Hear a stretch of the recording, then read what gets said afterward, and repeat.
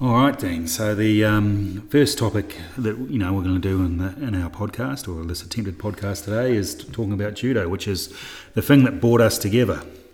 Now, I've got a little story about how I met Dean. Dean was, I believe, 12 years old, but at your wedding the other night, you said you were 11, which probably makes me even more despicable. But anyway, so I lobbed into Townsville, moving from New Zealand in 2004. I was probably a little bit depressed with judo at the time because I'd not long had a broken arm, and that sort of had prevented me from having a good go at the 2006 Commonwealth Games. So I'd lobbed into Townsville following my wife, and after my arm had somewhat recovered, I turned up to the local judo club to find that I was almost the senior belt there. Which was a bit of a shock for me. Anyway, the story is that there was this 11, 12-year-old man-child, really tall kid, but obviously still 11, 12 years old. And every single time, let's say I was a bit vigorous with him, he just whinged. And, he wanted to be take the soft option. And this actually really annoyed me. And I thought about this a surprising amount. So I just thought, well, I'm just going to treat him like his size and be vigorous with him, and one or two things will happen. He'll either get sick of being vigorously engaged with and not come to judo anymore, or he'll harden up, and that child was you. Mm-hmm. And so, I started really throwing you with vigour and attacking you, and you responded in the latter way. You stopped the whinging, and, you started giving it back to me whenever you could. It took a number of years, to be fair, before you actually started beating me, and that, did happen. And I was also worried about your father, who is a big man, and he'd come and watch you play judo, and I was sort of, I knew that he was observing this, so I was worried about him. And then probably about a month after I started doing this, he said, "Oh, I really like what you're doing with Dean, because I'm noticing that he's a bit more resilient at home. I can start giving him a bit more."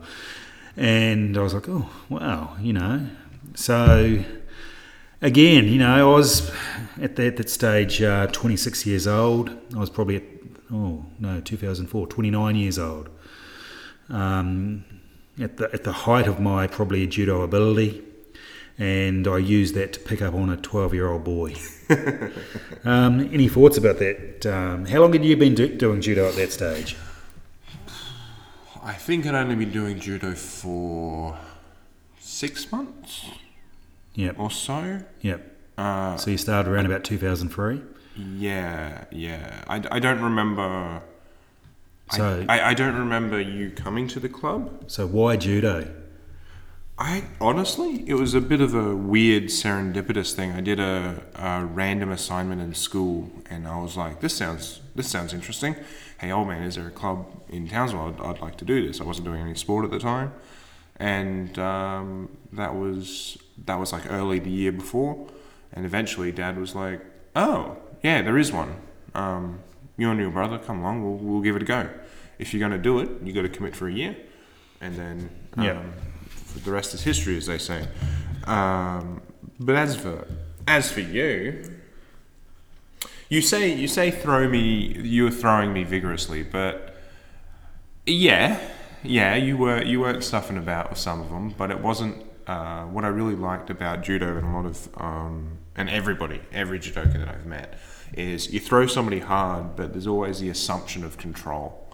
There's always the assumption that the person getting thrown, if they have done a little bit of judo, I was to the stage where I was randoring everybody, and I was randoring adults, not only Evan. So I knew the game. So I could fall properly and all this type of stuff. Some of the falls I took with Evan were harder, but it wasn't. I think the more important thing that perhaps because of your humbleness, a little bit of don't mention is the talking or the banter during the fight. It wasn't just, you know, static face, smash, smash, smash, smash, smash. It was, kind of that I would describe it as a shit-eating grin as I got off the floor, and you went, "Come on, then." That was the bit that was really good, right? The combination of, nope, that wasn't a good idea, but you've learnt that. So try something else, right? Yeah, that'll work. Yeah, exactly. That'll work. That one right there. And also not even just the stand-up, the groundwork, because I was, as you said, I was taller than you at 11, or I was at least your height at 11. At least, yeah. And I was definitely taller than you by 12. And by the time I hit 13, 14, there was no child in the club that could, especially with a couple of years of judo, there was no other child at the club that I could fight on, like that I could actually fight. I had to treat them as they were, like a lot lighter than me, not necessarily younger than me, but definitely, you know, the same age but lighter, and not as strong, basically. So going hard against somebody or hard against adults was my reality. Yeah. So it wasn't. So your decision to do that, to treat me as the person that I had to fight against anyway, was great. Yeah. Yeah. And then you ended up actually having, you know, a bit of success in judo, and I can remember the tournament in Mackay in 2006. You'd already done well in your sort of age group, in your weight class, and there was a reluctance to fight kids older than you, but my attitude was, well, you've come all this way, why don't you get every fight possible? Yeah. And you were, you know, reluctant to fight, I guess, the next level up. Because it was under 21s. Under 21s, yeah. So it was the next one up, so it was a bit of a jump. It was a bit of a jump, but, you know, do you want to describe what happened next, you know, after you decided to fight up the next level? Well, you were saying fight up, fight up, fight up, and my parents were like, listen to your coach, shithead. And I went, fine, we'll see how this goes. And I actually was able to take out the division. I actually won the division, so... As a 14 or 15-year-old boy, so you won that under 21-year-old weight class. Yeah, for the state titles, I think it was. Yeah, I think that was the state titles in 2006, yeah. Yeah, it was either state titles or North Queensland Games, because they were on the same weekend. Yeah, they were always the same weekend, yeah. And then I can remember going out that night, and you could see that you were bouncing, you know, you were pretty pleased with yourself. Yeah, I was high as a kite. yeah. And, you know, so I guess that came from the attitude that, you know, if you're going to go all that way, you try and get as many fights as possible. Yeah. And, you know, so that led on to a selection where you went over to Perth, right? So do you want to say what happened over in Perth? So Perth was the Australian National Championships. That was my first national championships.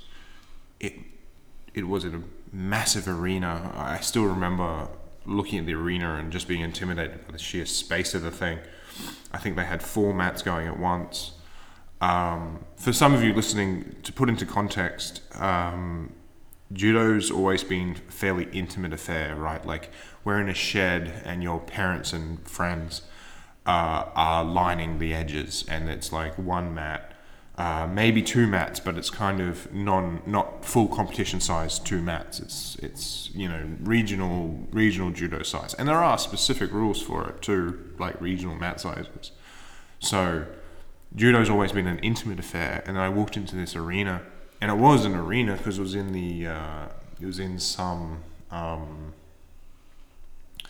like stadium of some description for basketball or something, and they set the mats up on this basketball stadium.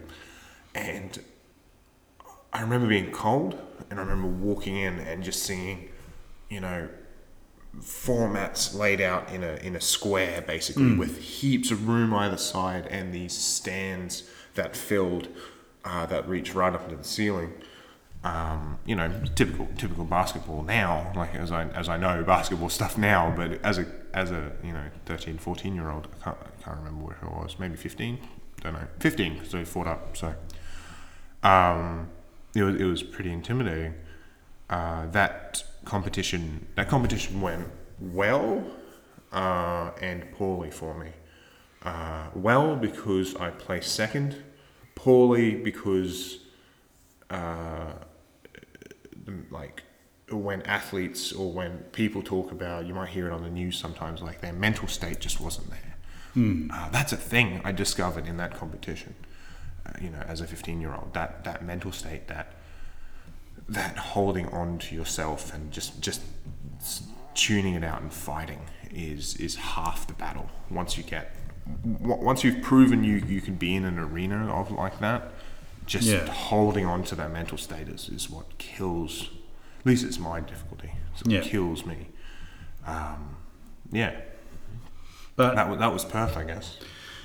Yeah, so what was that like to have that bit of success, and as a 15-year-old think, hey, look, I'm the second best 15-year-old in the entire country of Australia. Like, I suspect there must have been a lot of confidence developed from that. Probably no more than I'd already had from judo. Judo's a very humbling sport, right? Like, oh yeah, I was 15 and I was second best in Australia, and I could walk into, presumably because of the title, I could walk into pretty much any club in Australia, fight my age group and win, except that one guy. Yeah, did he? Do you remember his name at all? No. No. Okay, I was just going to say, did he go on to do anything special in judo? No idea. Yeah, I was 15. Like it was also kind of like pre my personal social media anyway. Yeah. Very pre Facebook actually, because that came out in grade 11 for me. And we just I just didn't talk to him. It was one of the few competitions where I didn't talk to my competitors because I didn't know who the hell they were. There was a few of them, so that's the thing. And then when I got back, I had a couple of days off, and then I went back to train, and everyone was like, "Oh, that's great." And then some of the other coaches grabbed me, and we were fighting, and then it was just back to getting thrown around the mat again, right? Like it wasn't. Yes, it was great. Yes, it felt great. And it certainly helped me kind of keep going, I guess, because it was a good encouragement. But at the end of the day, it didn't have much of an impact really on my psyche. It was a fun thing that I could talk about. Oh, that sure. was about it. It's a massive achievement. And maybe as a 15-year-old, you don't realise what a big achievement it is, but looking back on it, you kind of had the world at your feet, which segues into the next part, where as a lot of young talented athletes experience, as you started having your problems with injuries, shoulder dislocations. When did you first dislocate your shoulder? The next year, actually. I did a partial dislocation. The next year, I was fighting somebody at a club in Townsville, in one of our clubs, and I got stubborn, basically. I just didn't let myself be thrown. If I let myself be thrown this day, I don't know what would have happened. But in hindsight, actually, it probably would have still happened. My surgeon just says, you have loose shoulders. It was going to happen at some point. I fell awkwardly, put my hand out to brace, which is something you don't do ever in judo when you're falling, or anywhere when you're falling. Don't put your hand out to brace. But it was very awkward. I couldn't break fall properly, and it just went tink, and it popped, and it just moved in, and that was the weakness, and it hurt like bugger. Yes, yeah. Yeah, because I recall finding out about this, and I knew you were also doing rowing at the time. And my advice to you was no judo for a year, just focus on your rowing, build up the muscle around that injury. But this was a case where you didn't listen to me. So no. The second dislocation, when did that happen? it must have been 3-4 months later. Yeah. I was fighting a guy that was huge, really nice dude, but he was a big lad, and I pulled away, or I pushed him away, or he pushed me away. My hand, my forearm, and my bicep, and my actual body bit was very strong. It knew that it could handle this particular bit of pressure. My shoulder went no, and full dislocation there, and I could feel it I could feel the ball of my shoulder in my armpit, which is always fun. And then you had the third dislocation. Yeah, the third dislocation. So then I fought nationals that year. Yeah. Came second again, which sucks. But did you lose to the same no idea. person? I may have, but I don't know. Yeah. And that was because I was, again, mental state. My shoulder had been damaged. Leading up to this, so my preparation was a bit shit. And so mental state, final fight, just lost it. Just went to jelly, which isn't good. And then the final time happened in December of that year. I tried to grab a pig. So this was non-judo. This was non-judo related. I tried to grab a pig, and that's not a police officer. That's a literal pig. I wasn't thinking about the police. Okay. All right. Apologies to all the Queensland policemen listening. They got a good sense of humour.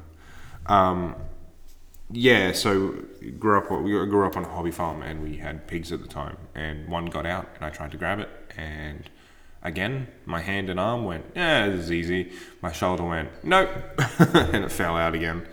And that was the time I put it back in myself, which was also a little bit painful. Got an X-ray later, it was fine. But yeah, my parents were like, well, that's that. Yep, that's into judo for a while. For a little while. Let's get you reconstructed and recovered. Did you actually have surgery after that one in the end? Or? Yeah, 6 months later. Okay. Because my parents and the doctors were like, if you do it again, that's surgery. Yeah. And it was actually a good thing that I got the surgery, because I had a major tear at the back and a couple of minor tears at the front. So there you go. So that was the start of your judo career. Yeah. So,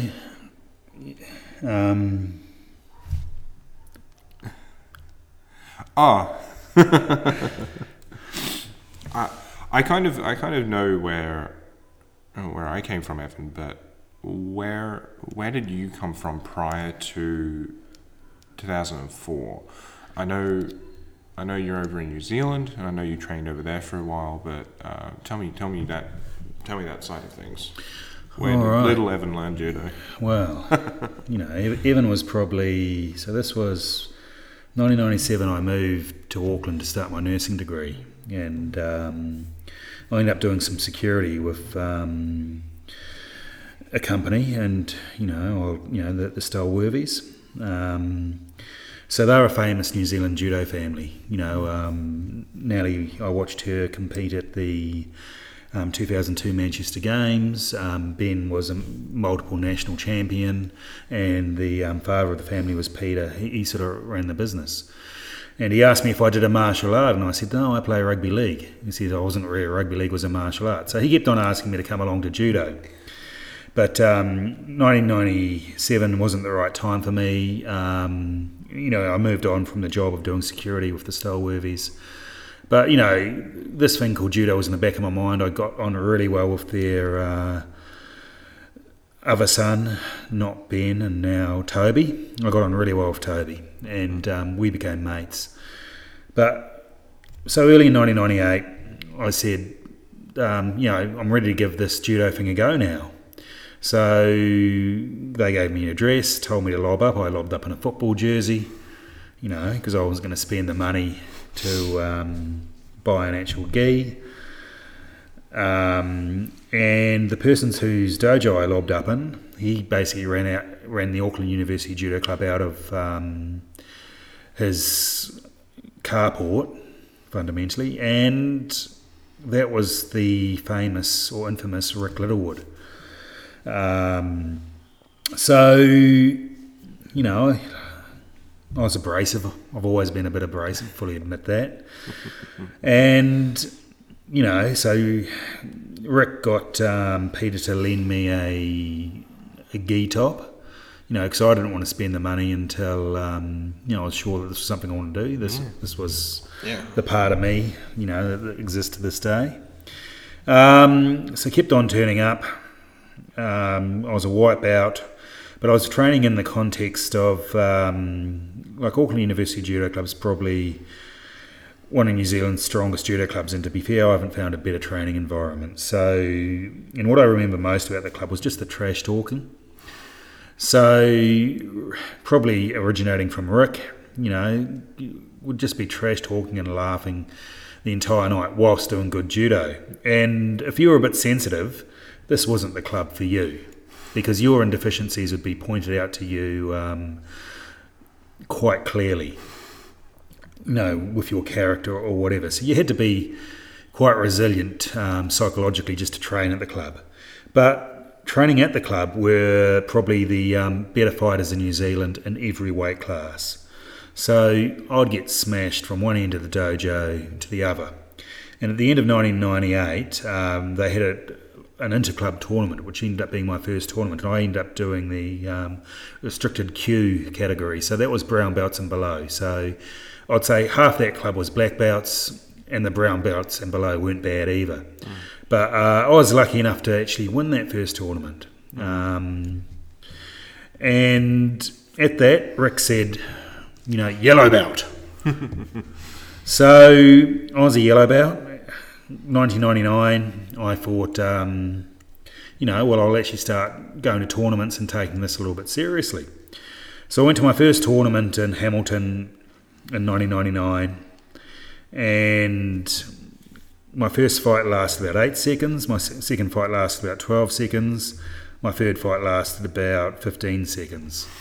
So the amount of fighting I actually had was less than a minute. But to be fair, I was competing against black belts. There weren't other yellow belts in my division. You know, they were experienced judokas. They knew what they were doing, and I was easy.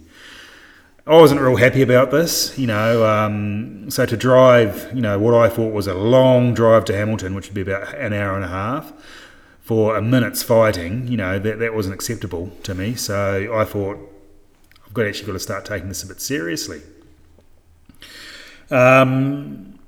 So, you know, head down, tail up. One of the next tournaments to come up was actually the North Island Championships. And you had to be a minimum of an orange belt to compete. So Rick said to me, orange belt. There was no grading. It was just Rick wanted to, you know, give me the opportunity to compete, see how I went. And I went to a tournament about maybe a month beforehand, and I was comprehensively beaten by this guy, Alan York. Now, I knew that Alan had a weak right knee. You know where this is going. So, and there are a number of other competitors in there, but Alan York, you know, he knew that he had this injured knee, but he was like, look, it's a weak field. I think most of the Olympics class athletes who are overseas competing, qualifying for the 2000 Sydney Olympics. So, you know, look, the best judokas weren't there, to be fair, and I'll be frank about that. Anyway, so I'd been beaten fairly easily by Alan in this earlier tournament. You know, I'd lasted a little bit longer than 10 seconds, but, you know, I was comprehensively beaten. And then I turn up to the North Island Championship, you know, with my fresh orange belt. And Donald Fairley was coaching me, and he sort of said to me, well, you know he's got an injury, you know, how do you exploit that? So I said, oh, well, what do I do? He said, well, you basically want to make sure that his bad knee is always facing towards you. So you always want to have the weaker leg in the front. Pressure on the knee. Pressure on the knee, exactly. So I was like, okay. So I think Alan actually ended up, the fight almost went the distance, and Alan was getting frustrated because I was always circling off towards the left so that all his pressure would be on the right knee. And I think he made a mistake, and I managed to counter throw him for rip-on. Oh, wow. So, from being the lowest person at the tournament, I was able to, because it was a round robin, because that's how many competitors there were, I was able to get enough points where I actually won the tournament. So Rick said, green belt. so I'd been an orange belt less than 3 or 4 weeks. Oh, jeez. And then I was a green belt. And again, so I started going to tournaments fairly regularly, winning some, losing some, but, often placing on a podium.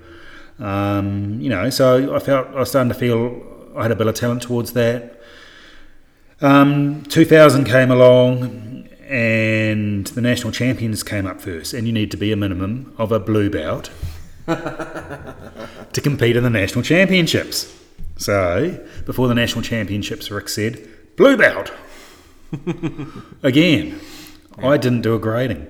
Yeah. It was just based on Rick's desire to progress me in judo. Mm-hmm.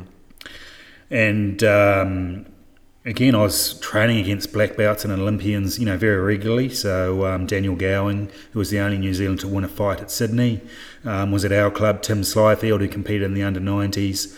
Rob Levy, who's now the New Zealand national coach. I think he was under 81s. So just the quality, and there were a number of other black belts around, and the quality of the competition, just in the club nights, was often better than what you experienced going to tournaments. So that really progressed my judo a lot. Anyway, so I went to the national championships in 1999. I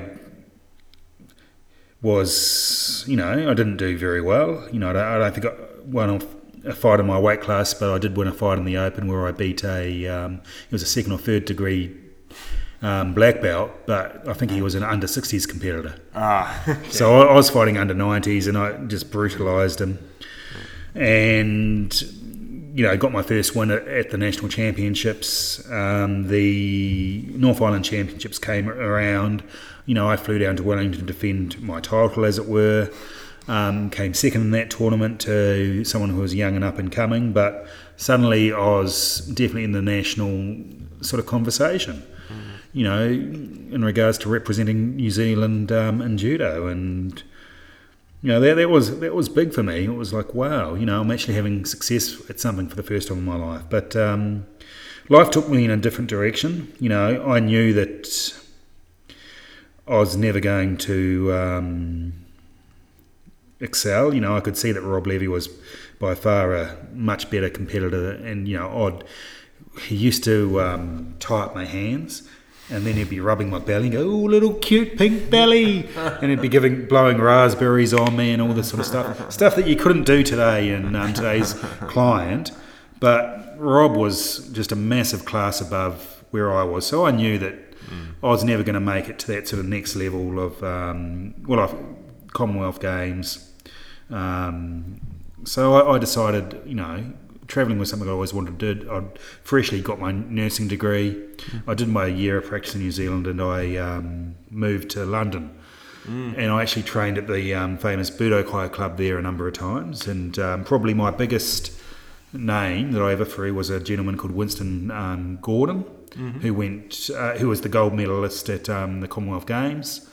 And I'm not sure how highly he did at the 2000 and 2004 Olympics, but he was up there. But I remember being at Budokai, and I've always had a very good uranagi, I think. Anyway, so I didn't know who he was. I was just, literally a kid that had sort of blown in. Anyway, I threw him this night. He might have been taking it easy on me, but then he proceeded to throw me from one end of the Budokai dojo to the other. He was getting up, and it was the same sort of thing. He goes, "Come on, strong man! Come on, strong man!" as he'd throw me again. Yeah. But I do remember the whole dojo stopping as I'd sort of thrown him for rip-on. And so that was around about 2002. But Budokai was a bit hard to get to, so I ended up training at the Stratford Judo Club in East London, where the Olympics were held. Also the University College Judo Club in London. I had a great time there. Yeah, like one of the stories was at Stratford, there used to be this guy Keith, who was probably one of the foremost blind judokas in the world. And we used to train together, and he was actually really, really hard to train against, in spite of his disability. But in regards to the warm-ups, I learnt how to take Keith through the warm-up, holding his hand and helping him through the exercises. And I always took that upon myself, and I'd often help him walk to the tube and get him on the tube after training. So, I knew how to work with blind judokas. Anyway, so I turned up to this University College training once, and there was this blind guy who was a black belt, and I still can't recall his name. Anyway, so I had an empty stomach, so, I took care of him, He must have been some form of lecturer at the university, because we ended up going to the equivalent of the uni bar, and I had an empty stomach, and geez, I got drunk.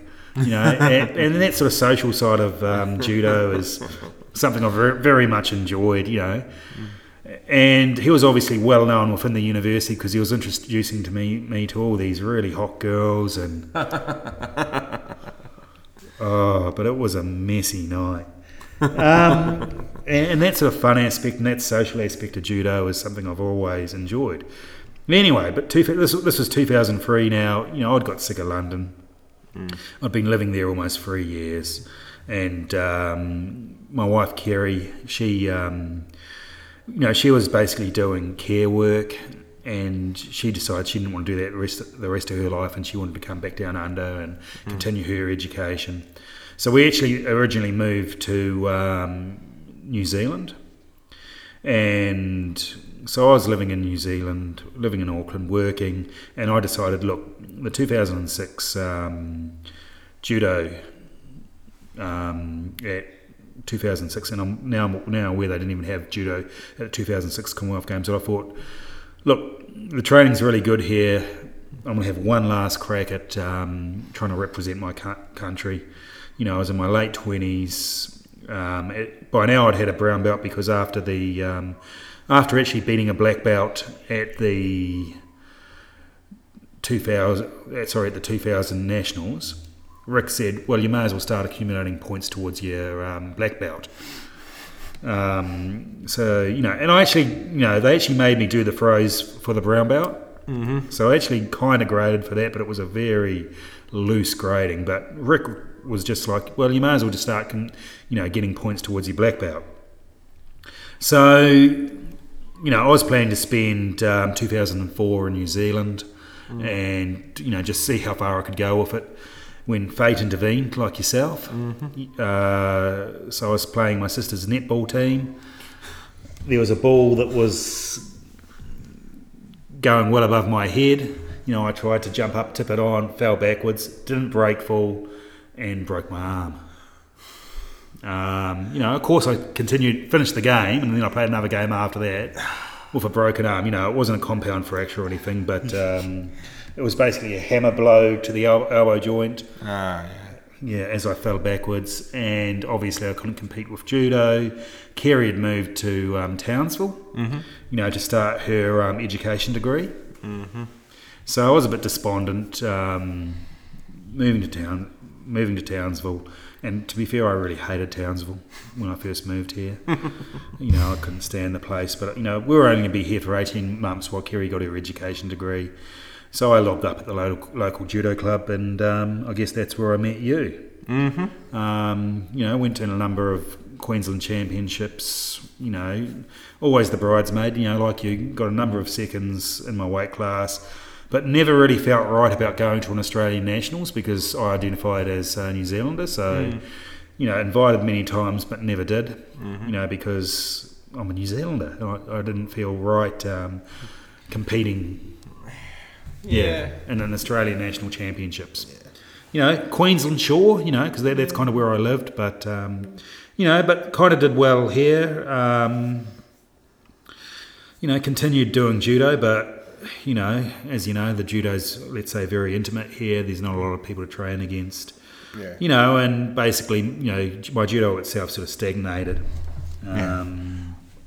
Yeah, and that's how I came to meet you, and then train with you as a young man, and then probably the last tournament I can, Glenn, was the coach at Castle Hill. It was the 2008 North Queensland Games / Queensland Games. That was probably the last tournament I did before childhood and everything happened. And then the next time I recall seeing you was probably about 2014, where you'd started making your own comeback. Yeah. So, do you want to move on to that? Yeah, well, I didn't really make a comeback until you basically called me saying, "Oi, I'm starting a club, rock up." Oh, really? Yeah. I wasn't training at all. Okay. And I'd been thinking about judo a lot. Yeah. Because the itch from my injury never left me. Like I've in that time I did grade 12, so I was a little bit distracted. Then I did my first few years of university. I spent a lot of time in university actually, and so I was very, very, very busy. But I was getting fatter. Yes. and I was kind of sitting there, kind of going, I need to do something. And kind of, it was getting to the stage where my partner, now wife, as of like 3 or 4 days, was doing her dancing, and she's always doing dancing. It's like 3-4 days a week she's off doing her dancing, and I'm like, well, I can't see her then anyway. So I might start thinking about going back to judo, and she was very much like, yes, go do it, go. You keep talking about it. You talk about it so much. You obviously still like it, so go do it. Yeah. And then you gave me a call and went, hey, I'm starting a club. Are you able to train? And I went, yes, okay. I am. Let's start training. Cool. So my recollection is, I lobbed up to the old Castle Hill Club a few times. I ran into Anthony once. Oh, yeah. He trained once or twice. So Yeah. I ran into you another time, and we had a bit of a... Because I was actually trying to introduce Michael to judo, and I think you... Oh, that's right. I did go back for a little bit. Yeah, that's right. And I absolutely died in heat. Yeah. Because I was heavy. Yeah, and I recall, so Michael was finishing his training, and you were like, Evan, we can't, have you here and not do a bit of a randori because I want to get you. Yeah. I remember that. Yeah. And so we did a bit of a randori. So I'd always had in the back of my mind is that I wanted to emulate Rick. So it had always been my sort of dream to try and start my own judo club. So money and finances finally allowed us to rebuild our house in 2016.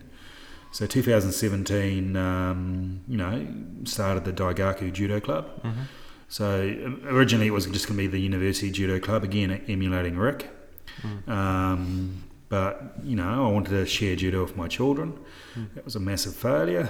I've managed to turn all my children off judo. But I gave it a go, and again, I guess we reunited it. And I guess at this point, something that was quite important to me was to get my black belt. So for the first time in my life, I actually had to prepare for a grading, and I actually, probably what's well known is that I didn't see the point of doing katas. And obviously the nagi no kata is a very important part of a grading.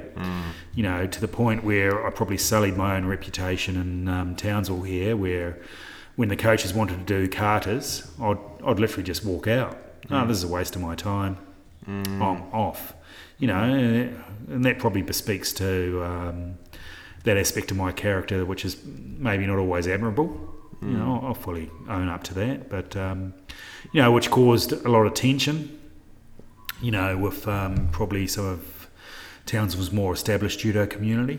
But I guess the other thing that I didn't find here in Townsville was that piss taking that you seem to enjoy from me, but I'd trash talk people and they didn't seem to appreciate it much up here. but that was what I was used to. I can even recall in the Budokai club, less so the Stratford club in London. There was a guy, the teacher there was very sort of serious, and again, it was that sort of taking yourself really seriously that I noticed in Townsville. So, whereas, to me, judo's always been sort of fun and games. So, but, again, for the first time I had to actually learn a nagi no kata, and I actually had to learn all the throws. And so my first grading was arranged for me, especially down in Brisbane, and I didn't do so well there. And then, you and I, sometimes would be up, which is a shock for you, at 6 o'clock in the morning, working here at in the dojo, doing the nagi no kata, to the point where I actually think we did really, really well. I think at that stage you got your blue belt, is that correct? Or was it green? Yeah. It was green. Yeah. Yeah. So they graded you up to green. I managed to get my black belt. But by now, it's just as when you get what you want, the kids just weren't interested in judo, and that was something I wanted to share. And that was a big motivation for me, was to try and share judo with my children, but life had other plans.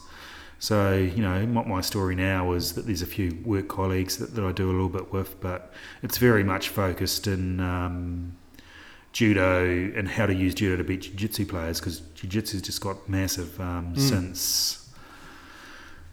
since basically 2000, where I started. But before we get on to the sort of judo jiu-jitsu thing, you did start getting those victories over me, especially in the last few years. Last few years, when I came back as an adult, I kind of started to handle you a little bit better. I think you were still a green belt. It was the last time I had a victory over you. Yeah. And then every other tournament, you've pretty much got on top of me and held me down and beaten me. So, Sometimes it was a throw for Wazari. Other times it was a no score but knockdown and just jump on top and crush you. Pretty much.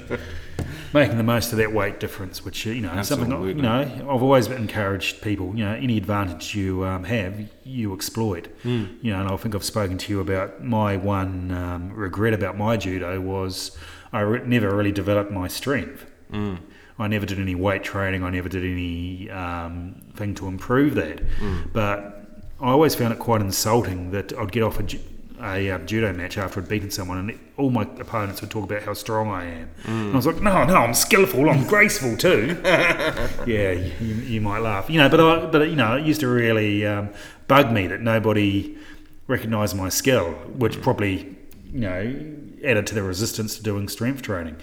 But I often wonder how good I could have been if I actually had have reached my potential in strength, because strength was my strength. Fat bastard judo, just overpowering people, and but there is skill in using that. So that's my one regret in judo. Do you have any regrets about because you're now pushing 30, you're probably as old as I was when we met? I am actually. I'm 29 now. No, not really. I had a lot of time to do grade 12, and then I had to do university, because judo is something that is kind of a part of me, and it always will be. For me, it was always a lifelong thing. Competition-wise, I've got a number of years left. Of course. Quite easily, in the heavyweight and the 100 kilo and over 100 kilo division. We don't tend to slow down until 35, closer to 40. So I've still got another up to 10 years of competitive judo in me. Easily competitive judo, and then I can retire to Queensland or Australian. Me, your kids might get you. Kids probably will. They will. It'll happen eventually. But again, Liz, with my partner, Lizzie and I are we. Easy to say now. So I wonder how this will date in the future. But we both do our own sport, and it's been shown time and time again that if you have to stay active, if you don't stay active, you it's bad for you in so many different ways. So, like Lizzie and I have a bit of a commitment, unspoken commitment to each other, that we're going to try and stay active. Yes. Our entire lives. Like, we're going to keep doing our sports. We're going to keep doing. She's going to keep doing her dancing. I'm going to keep doing my judo and BJJ. Just because if you don't, you get weaker, but you also, you know, like both of us are in IT.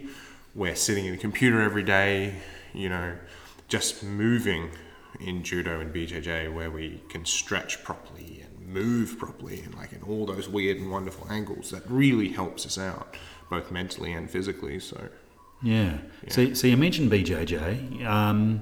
So let's sort of digress about that, because one of the things I've been saying to you is we've recently both been attending BJJ in various forms, is that the BJJ that we have at the moment seems very similar to the judo that I was doing 20-something years ago when I first started. And I've mentioned this to you, and it's just been the massive success of BJJ in around the world. So my first exposure to BJJ was in the late 90s. And as a club, as a judo club, we'd turn up to BJJ tournaments, and we would beat the BJJ guys using judo. You know, we didn't train in BJJ specifically, but we'd turn up to their tournaments. And the thing that impresses me about BJJ is they didn't try and change the rules to make it harder for judokas to win. They got better. And BJJ was very much a marginal sort of thing 20 years ago. So, you know, one of my good friends is Carl Weber. He is very much responsible for the New Zealand BJJ scene, you know, and progressing to the UFC. So Israel Adesanya and the current crop of New Zealand BJJ and UFC fighters who are now earning hundreds of thousands, if not millions, through their exposure. You know, they've got a big thanks to the sort of Carl Webbers and the Neil Swales of the world. You know, the interesting story about Neil was that he was a judoka, and now he's a UFC referee. And apparently New Zealand Judo Federation told him, you know, you can't do judo and BJJ, and so he said, well, I'm doing BJJ. That's weird. Yeah, I know, you know, and it you know, it sort of breaks my heart, because I'm a sort of a judoka.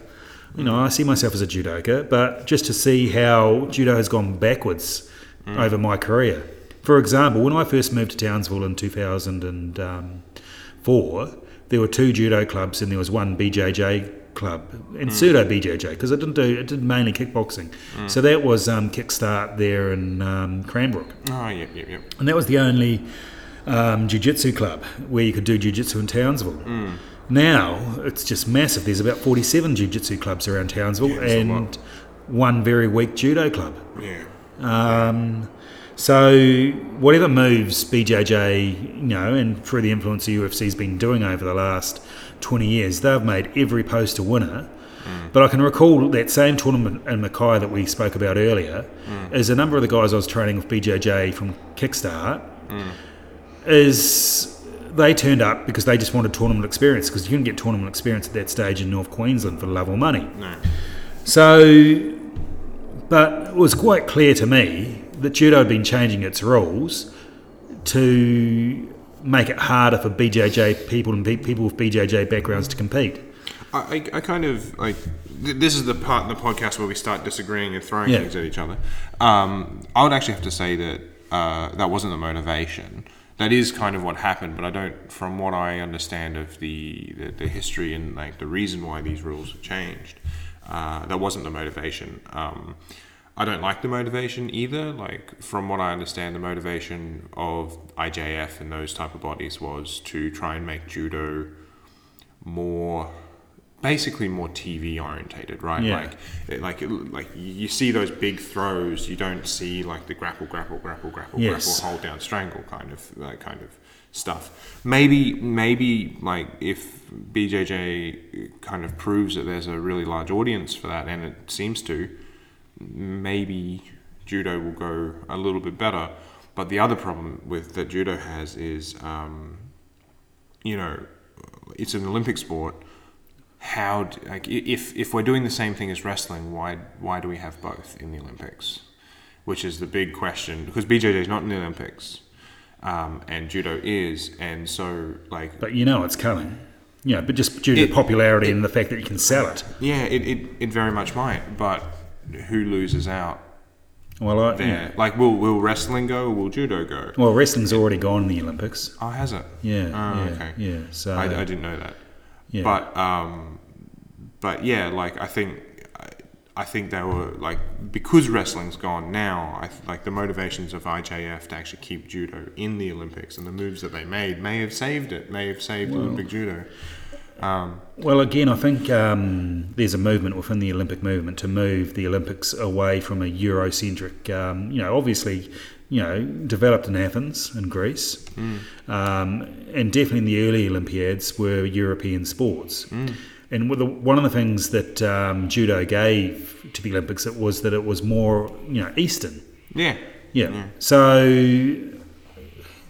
there is that element, but obviously BJJ, and again, when you look at the history of BJJ, it is very strongly influenced by judo. Well, the judokas that went from Japan into Brazil, and it did come from judo quite specifically, quite clearly. Yeah, it came from judo, and any of the high level BJJ guys, and even if you look online on BJJ communities and you look at the people that kind of have been around for a little while, everybody has respect for judokas, and I would say the majority of judokas have a lot of respect for BJJ guys as well, because at least in my experience, at least in my experiences online,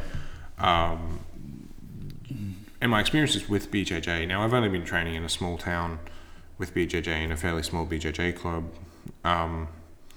but like we're two very different sports. Yes. Actually, that's not the case. That's perhaps incorrect. We're the same sport, pretty much exactly, with two very different rule sets. Yeah. Well, different focus. Different focus. Yeah. I haven't trained with many BJJ people, and I'm moving to Melbourne soon, so I hope to. I hope to train with some BJJ people to round out my grappling.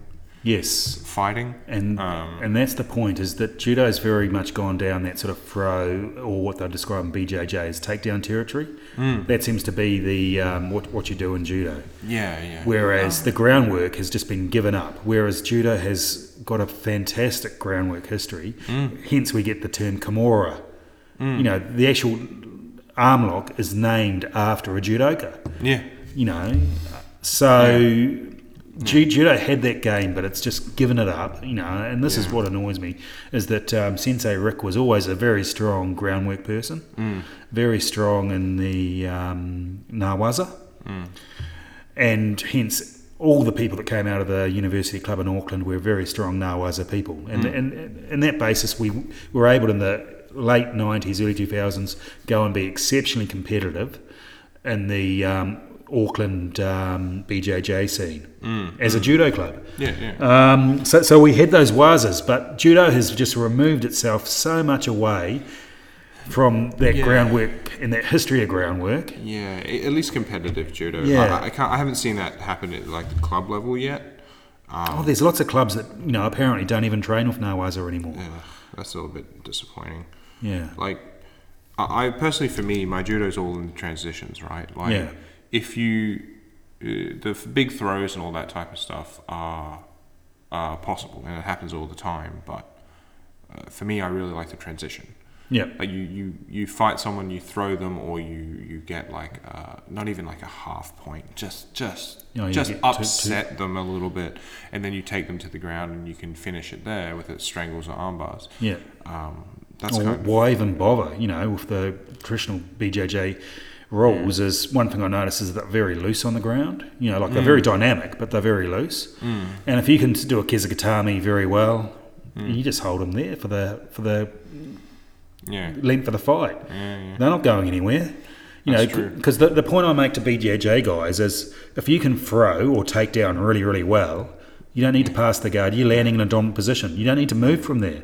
It's up to the person on the bottom. Yeah. And again, I'm really amazed at how good the BJJ guys are on the ground. But so many of them will just sort of fall on their ass and put their legs between you. And it's like, well, I'll stand back. I don't have to engage. Yeah. And a lot of, I guess, my coaching these days is trying to teach BJJ guys how to throw and throw well, because all that work they do from the guard becomes a moot point if you've thrown someone well and you land inside Through control. Yeah, if you land inside control, if you land in the mount, all that work working from the guard, it just becomes moot. Yeah. Yeah, and what I've found is that, and it does come back to it, right? Everybody starts on their feet. Yes. Nobody starts, there are some people that start butt scooting, but we don't talk about them.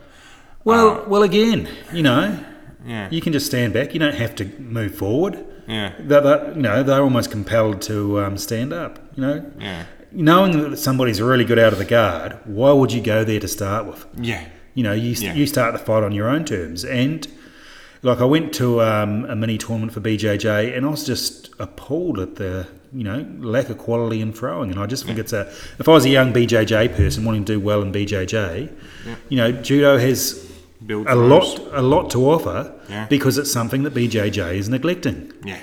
100%. And if you there's other parts of judo that I know I'm going to annoy you a little bit here. Just because I know your attitudes on it, but the grip fighting game that comes from judo when you're standing. Oh yeah. Just if you dominate your grips standing, right? Again, in the current BJJ rule set, you can't just sit on the ground and scoot towards somebody. You actually have to have a hand on at least, right? Yeah. And if you, as a judoka or as a BJJ person that cross trains, and both of these arts, I think what the fun thing is with both of these arts is they both encourage you to cross train into anything else, right? Mixed martial arts. Sure. And this is where I'll push back on you in a second. Okay.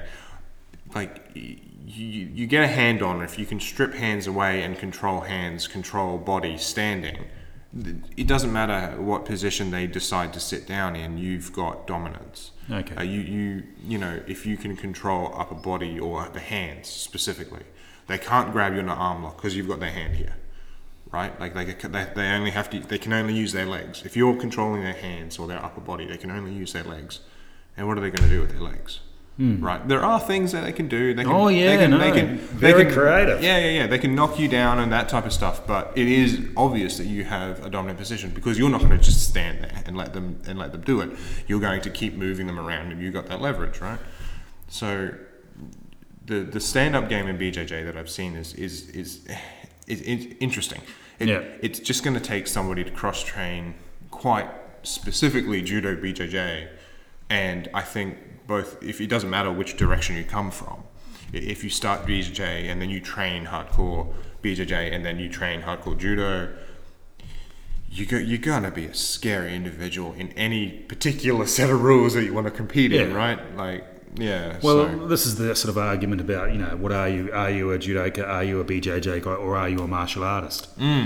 So, and again, with my problem with the grip fighting, and I said I would get back to this, is if you're a martial artist, and if you go back to jiu-jitsu at its rawest form, where there is kicking and where there is punching, those grips are a waste of time because someone's just going to punch you in the face.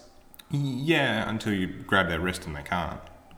Anyway, you even in boxing, there's a defensive stance, right? Of course. So you've got this defensive stance. They throw a punch. You catch. You've got to be real quick to do that, having done as much boxing as I've done. But of course, when you're doing boxing, you've got gloves on. Yeah. You're not going to grab. There is the clinch. Advance, grab their head, and that's the kickboxing, right? Kickboxing has that. They advance, grab their head, and then they start fighting from that position.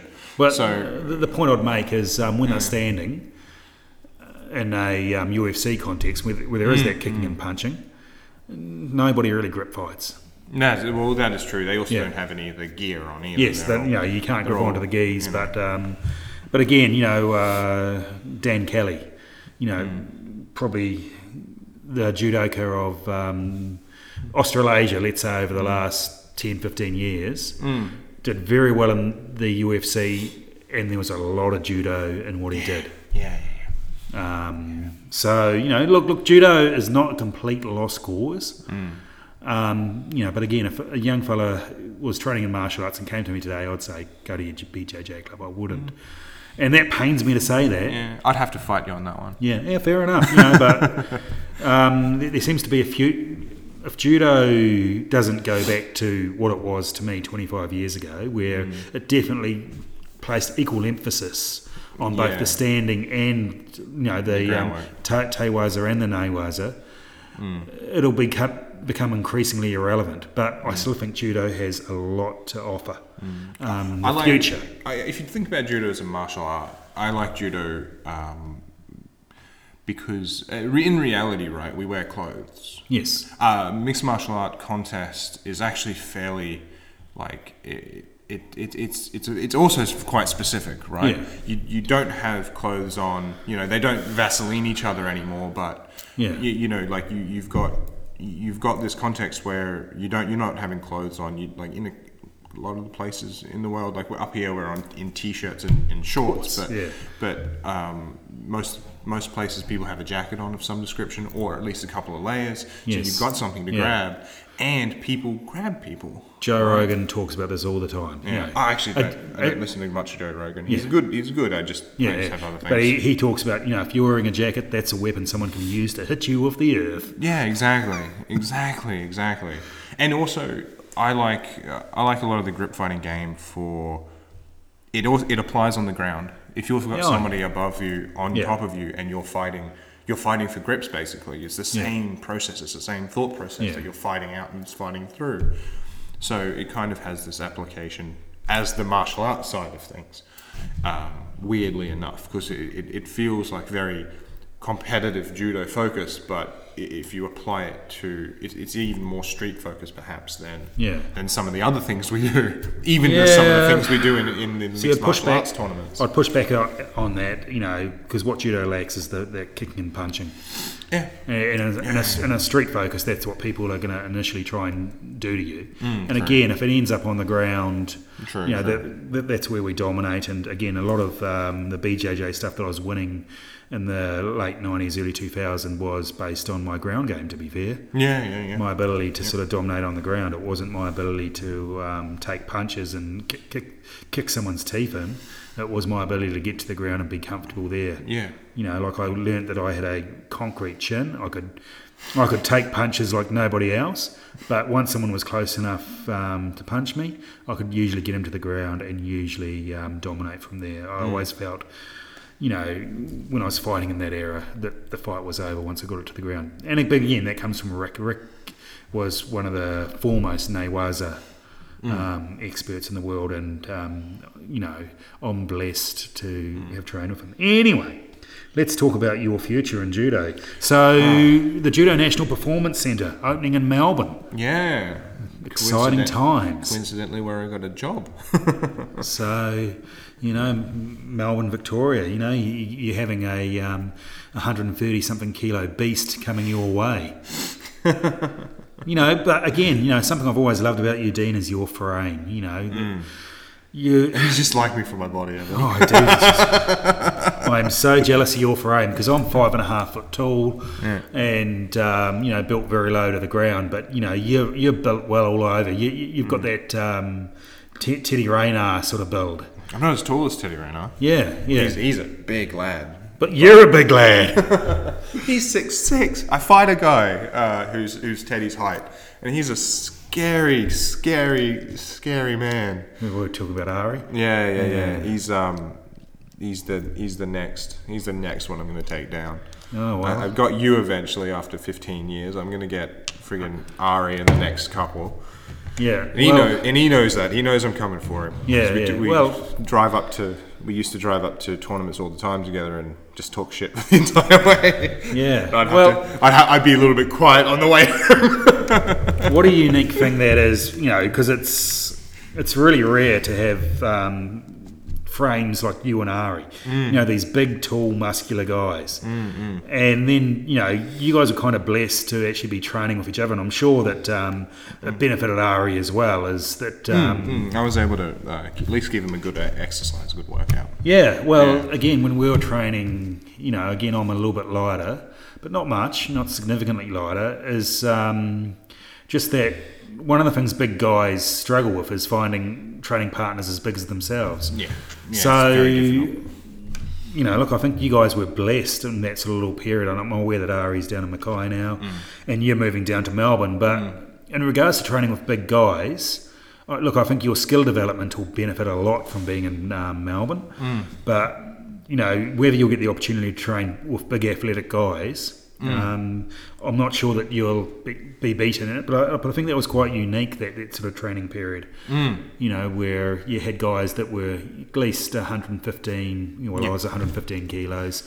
I think Ari was in the 120s, and you were in the 130s. Yeah. You know, because size and weight counts. Not anymore. I've been able to strip a bit.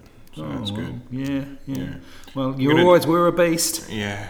Still are. I'm actually going to try and get to under 100s, because my frame at under 100s, I think if I can maintain the strength, I'm going to get advantage of speed. I may not have the advantage of reach, because some of the under 100 guys are fairly tall as well. But I'll have a lot. I'm not as sure as the wisdom of that, you know, because even for an over 100 fighter, you're a big over 100 fighter. A lot of them are sort of 110, 120, but you know, when you're seeing in that 130 but if you start seeing some of the, but for me, it's not 120. 130 kilos of muscle. It's I've got a bit of a guard. You are a bit fat. Let's be honest. So I think if I can strip down. But you're not in a beast build. You're not a bowling ball. No. You know, you are that Teddy. You know, like if you Teddy Riner is just a square. Like if you look at him, I'm not going to actually get there, because he's actually 140 kilos of just muscle. Oh, I know. There is no fat on that guy. Yeah, and my body won't get there. No, but you're that body type. You know, you're not a bowling ball. You know, I'm more of a bowling ball. You know, I'm more of a rectangle. Yes. Yeah. So look, again, I've always been one of your greatest fans, and I think you've got a lot of talent. And I think with the, if you can engage with the Judo National Performance Centre there in Melbourne, that'd be good. Who knows how far you can go, because you're going to get a lot better coaching than you were getting up here, and also the martial arts scene in Melbourne in regards to... There's just so much more of it.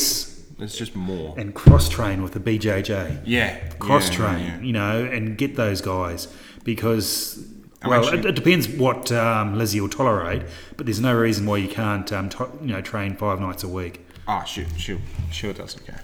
Yeah. As long as I'm getting... and then there's the weekends as well. And then there's the opportunity for tournaments, and you're not having to drive 4 hours for a tournament. No. You know, it might be a 1 hour. Jump on a train, get there in an hour, and train, and then fight, and then go home. I don't even have to drive. It's going to be wild. Yeah, so that's really exciting for you. Yeah, I'm actually thinking of... this is the part where we just start talking. I'm actually thinking of training down to Resilience. Resilience in Melbourne. It's I'm not going to say, because I don't know, but there are some Olympic level kind of coaches there, or former Olympians. Oh, is this Dan Kelly? I don't know. I was going to say that, but I don't know. It might be his club, but I'm not sure. I'd definitely, like I know that I wouldn't have achieved what I did if I hadn't have lobbed up to Rick's club with all the Olympians and all the... like you're as good as the people you're training against. Yeah. So and you gotta get to that stage, like. Well, also that geographical location. Yeah. I've been fairly lucky up here. North Queensland's always had a weird, what do you call it? Like success in judo. I honestly don't consider myself a Townsville judoka. I consider myself a North Queensland judoka. Yeah. Because I've spent so much time, and I've got so much out of, Innisfail up to Cairns, a couple of Cairns clubs. There's an Innisfail club. Mossman. Yeah. When I was a kid, Mossman Club was huge. Atherton. So I've kind of fought all over, and I've had people teach me from, all over North Queensland. So I kind of have to consider myself a North Queensland judoka. Don't forget your roots. No, exactly. Even though you are about to be a Mexican. South of the border, huh? Yeah. All right. Well, we've done an hour and 10 just on judo. Yeah. Yeah, look at that. All right. Shall we move on to other subjects? Let's do it.